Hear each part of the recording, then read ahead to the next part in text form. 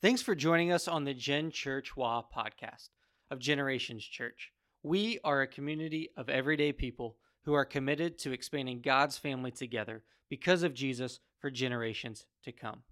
Right now, we are gearing up for the fall. If you haven't connected to an activity group or a ministry team, head over to our website, mygenerations.church, and take a look around. We would love to help you connect today. Now, every year, one of our pastors takes the teaching time for 3 consecutive weeks to teach a series that's been brewing in their heart. This is part of our vision to help generations to come know the name of the Lord and what He has done for them. It starts with raising up more communicators of the gospel. This month, Pastor John Grabhorn has revived his series, Making Room. People, not projects. I hope you enjoy the teaching from the scriptures. And this week we're going to be reading from 1 John chapter 3, verses 11 through 18. And it says, "For this is the message you heard from the beginning. We should love one another. Do not be like Cain, who belonged to the evil one and murdered his brother. And why did he murder him? Because his own actions were evil and his brothers were righteous. Do not be surprised, my brothers and sisters, if the world hates you. We know that you have passed from death to life because we love each other. Anyone who does not love remains in death. Anyone who hates a brother or sister is a murderer, and you know that no murderer has eternal life residing in him. This is how we know what love is. Jesus Christ laid down his life for us, and we ought to lay down our lives for our brothers and sisters. If anyone has material possessions and sees a brother or sister in need, but has no pity on them, how can the love of God be in that person? Dear children, let us not love with words or speech, but with actions and in truth." Will you guys bow with me?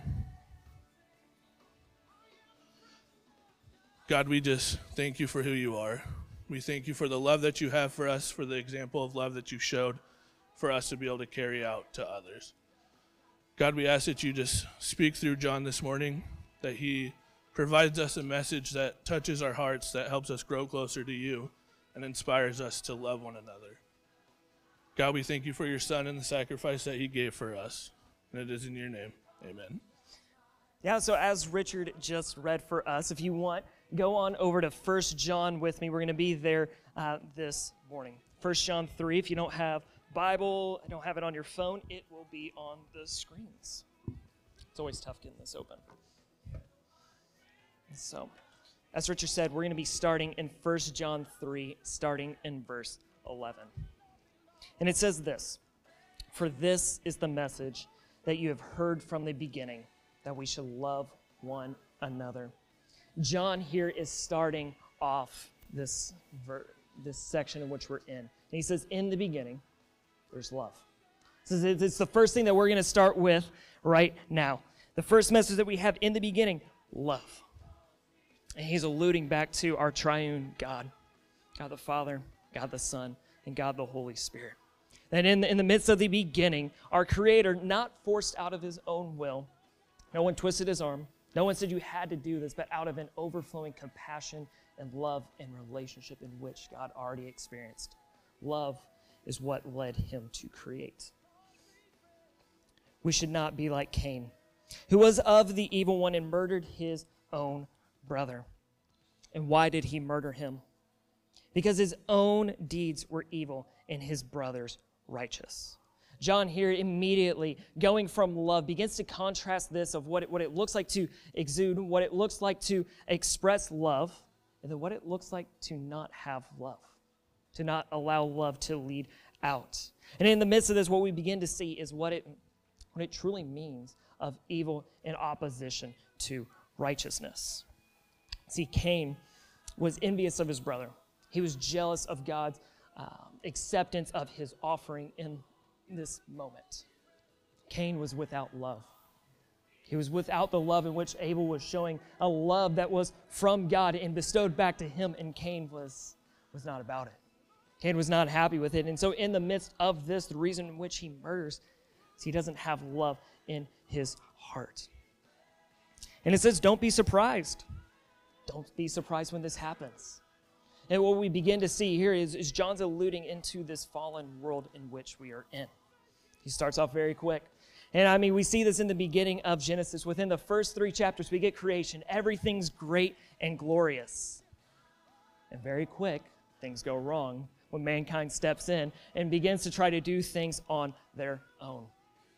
John's alluding to what it looks like to live in a fallen and broken and distorted world. God's world in which he made was good. It was great. Mankind was made in his image and it was very good.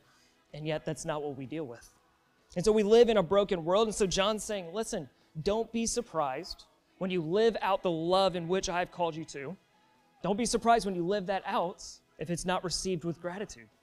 If it's not received very well in our world because it's fallen, it's broken, why would you expect it to reciprocate that if it's not in line with God?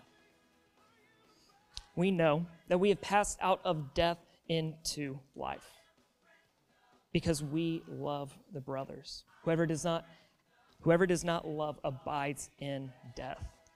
It's funny here because John immediately uses this illustration of death in life. And he says, we know that we have passed out of death into life. I don't know if you're looking around this room, but I'm pretty sure most of us are breathing today. If you pinch yourself, you're gonna feel something. We're not dead in this moment. Rather, he's alluding to this spiritual death in which we have all experienced in this broken world. And it's not the physical death. It's the spiritual, the disconnect that we have from God. And what he's saying is that we have moved from that death into life. And he's going to get to that here, the implications of what that means here in just a minute. And he says, because we love the brothers, whoever does not love abides in death. Even if you're saved, even if you're in line with Jesus, if you're not truly living out that love, it doesn't matter what accolades or boxes you check, you're still in that death. And so everyone who hates his brother is a murderer. And you know that no murderer has eternal life abiding in him.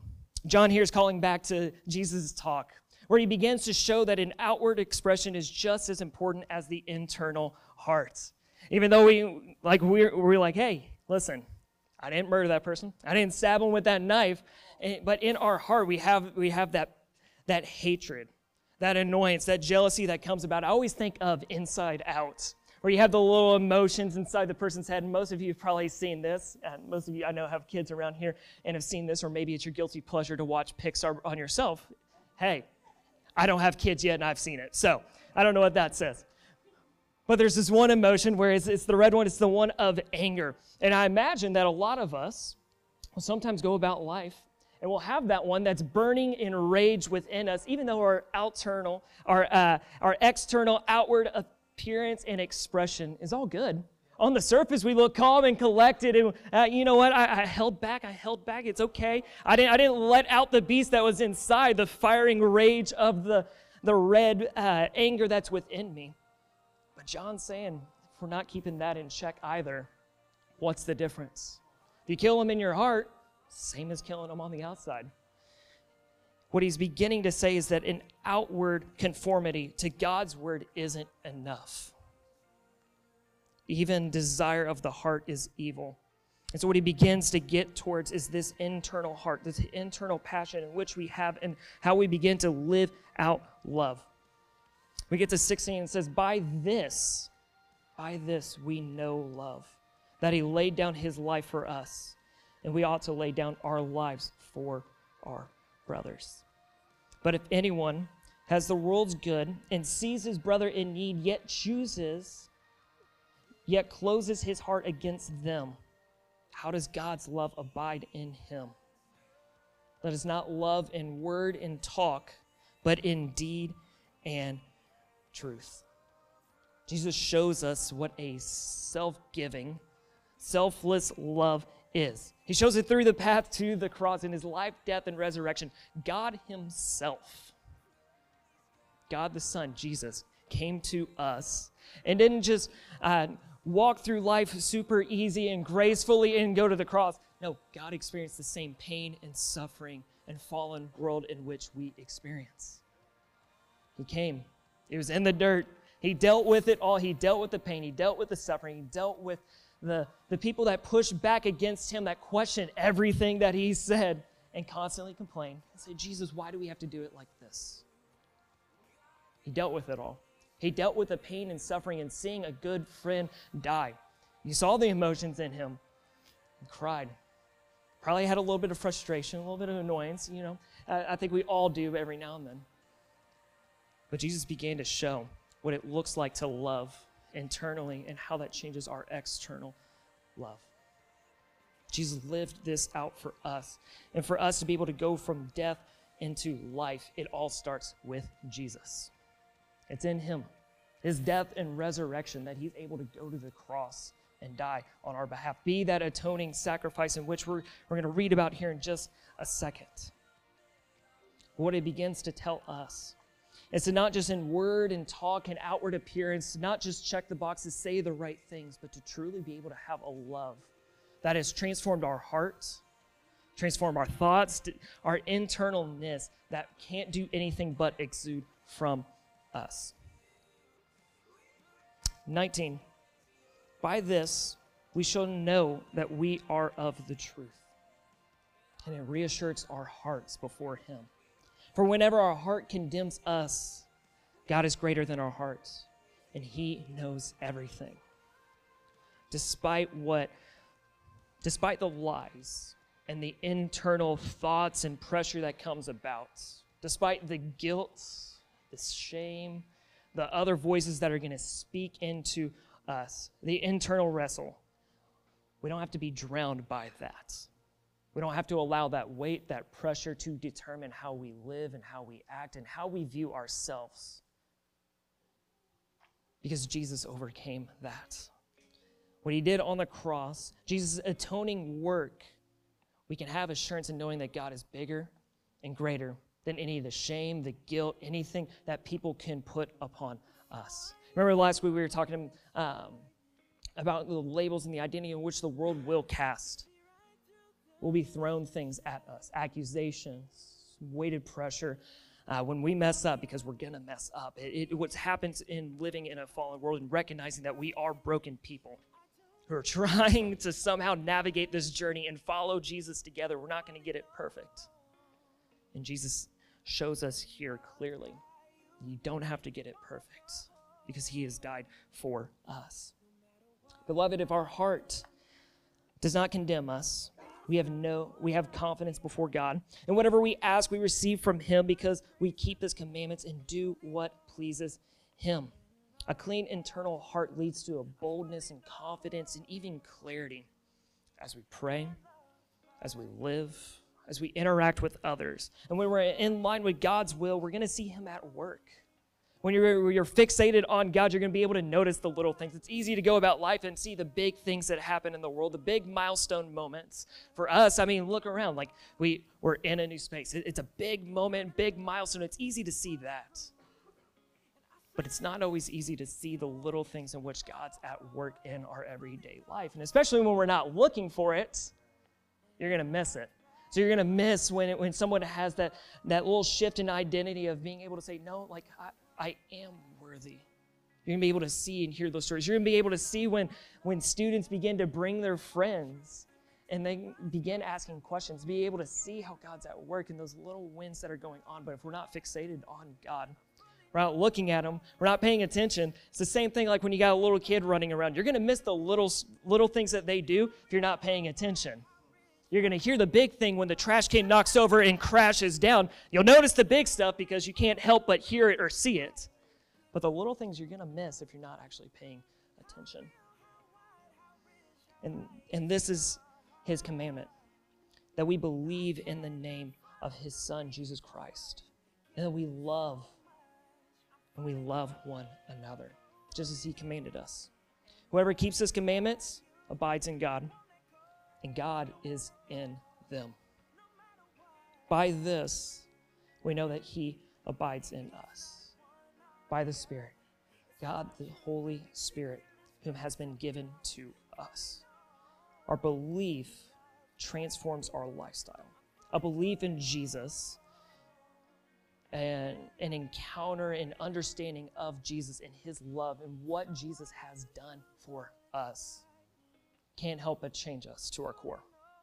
Change us internally. It's not just going to be an external, outward thing of, I just got to appear good enough. I got to check the boxes. I got to do what the churchy thing is and make sure I'm in line and everyone thinks that I look good trying to be, my Jesus follower. But no, it comes out of our internal heart. We don't care what other people think in the sense of we are going to love despite people's gratitude, despite what we get back in return, how people view us. We can't help but to love how Jesus has loved us. In this series of Making Room, we've talked about what it looks like for strangers to become friends and friends to become family.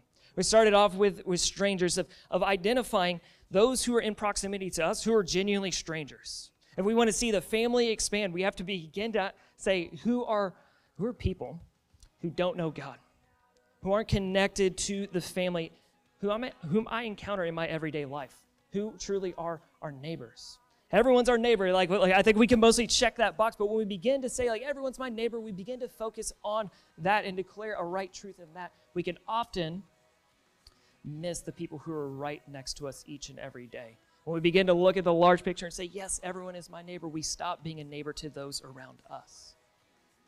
It's easy to talk about the mission and vision and say, yes, I love this, but to express it by finding those who work next to you every day, who live in the house next door, who play on the same sports team, who are in school with you, to be able to go, okay, who are those in proximity to me that I need to identify who are strangers, whom I don't even know their name, I can barely even picture their face, but to be able to identify those who are strangers in our life. And then what it looks like for them to become friends by intentionally taking time to invest in them. Means you're going to have to ask some awkward questions. Means you might have to be the first one to break the ice and just be willing to be embarrassed because you're going to say something stupid. You're not going to always get it right. Or in my case, hopefully you don't throw up in front of them. And it's okay. It happens. But to be willing to trudge through that and say the reason in which I'm doing this. Because I want them to experience the same love and grace in which I have found myself. So the reason why we keep moving to people, despite their story, their background, their present circumstance, despite what other people are going to say, despite the labels and identity that they have, we truly care about them enough to step into that, the same way that Jesus stepped into community and relationship with us. Jesus stepped into our broken world, and so we can step into the broken world that others are experiencing every day. And for us to be able to see them become family, it goes beyond that step of beginning to invest, and you begin to hear and listen to their story where they're able to have a moment of safety, of clarity, of moment where it's not a judgmental zone, but being able to share kind of where they're at in their story, and you're able to help them identify God's larger story and how they can be a part of that. We begin to include them. We include them in family and community. You include them in your house for meals, and you begin to share and include them in your own faith journey. You'll be able to help them find a sense of belonging, telling them that they're not alone, they're not forgotten, and that their story truly does matter. The tough thing about this, when we begin to bring people into family, and we want to see them go on a faith journey, is a tough reality in the sense that you can't form others if you're not formed yourself. Let me say it another way. You can't take anyone else further than where you have gone yourself. So you might be able to introduce them to who Jesus is and some of his love and his grace, but if you haven't truly embraced that and encountered that rightly from you, they might not be able to fully get that. But the nice and good thing to hear is that you're not the one who saves them. You're not the one who determines their faith, their salvation, any of that. Rather, if we're allowing the Holy Spirit to work within us, in our conversation with them, in our encounters with them, it's the Spirit that saves. It's Jesus. It's not us. But we have to be willing to allow the Holy Spirit to work within us. We have to invite people to go on the journey with us. And it means that we have to move towards others. We have to include them in community. a community that's united, that loves one another, that shows compassion over condemnation. One of the things I love that we were praying about this morning is unity and community. There's a lot of stuff going on in our world, if we're going to be honest. A lot of things that can divide, push people away.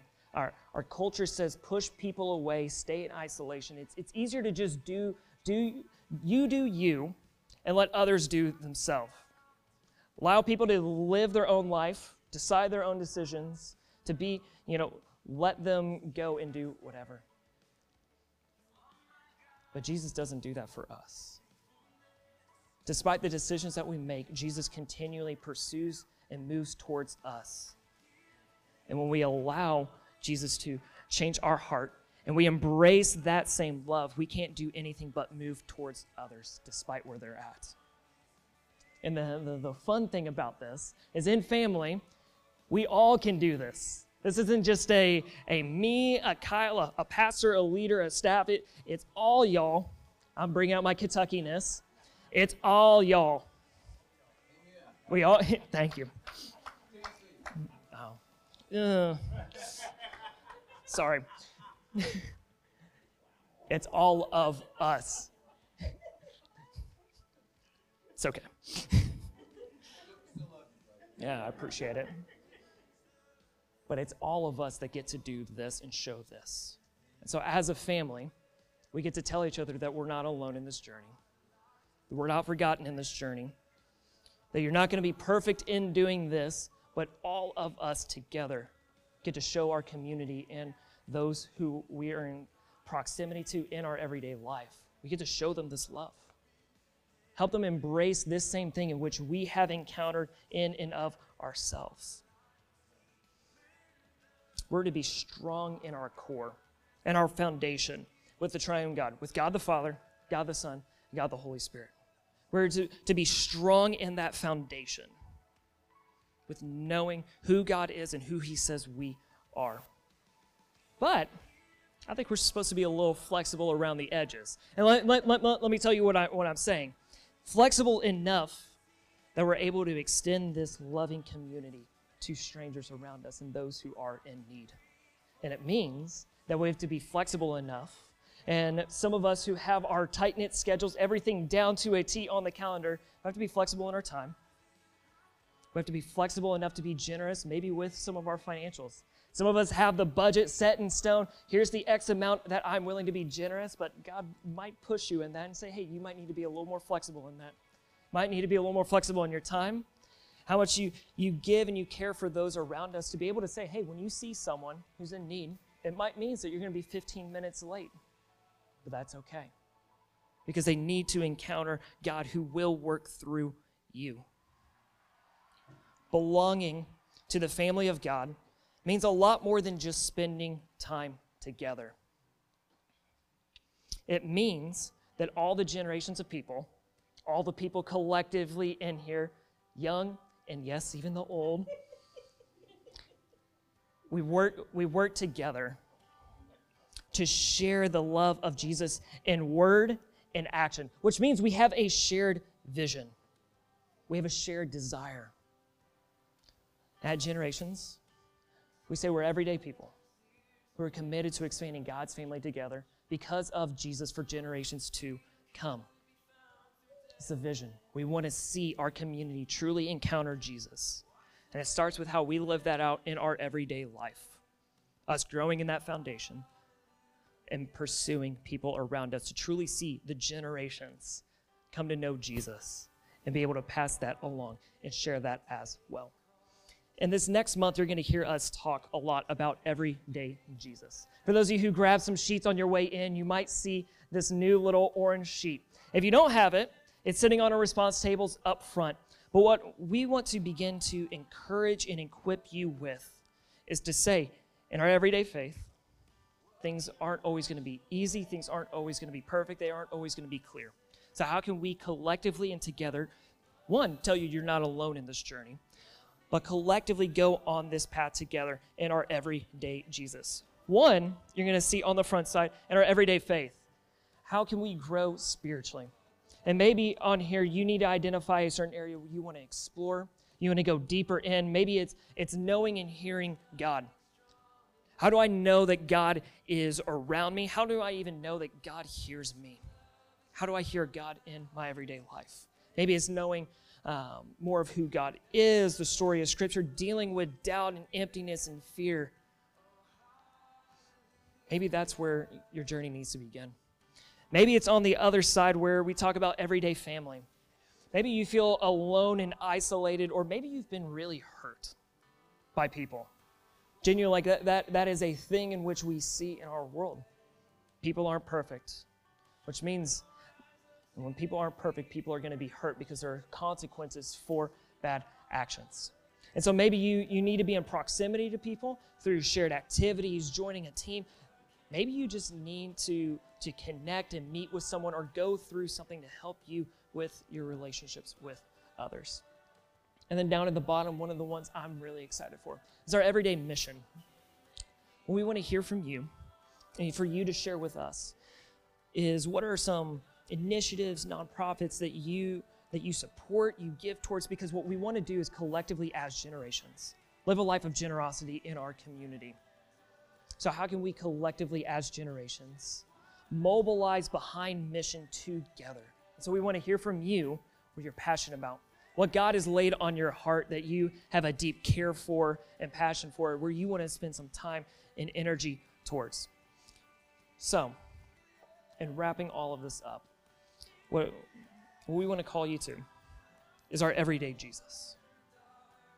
For us to begin to embrace the love and identity in which God gives us and be able to cast that and share that with others. It means moving towards people, dealing with a lot of the awkwardness, the brokenness that is around us, but making an intentional effort to see generations come to know who Jesus is.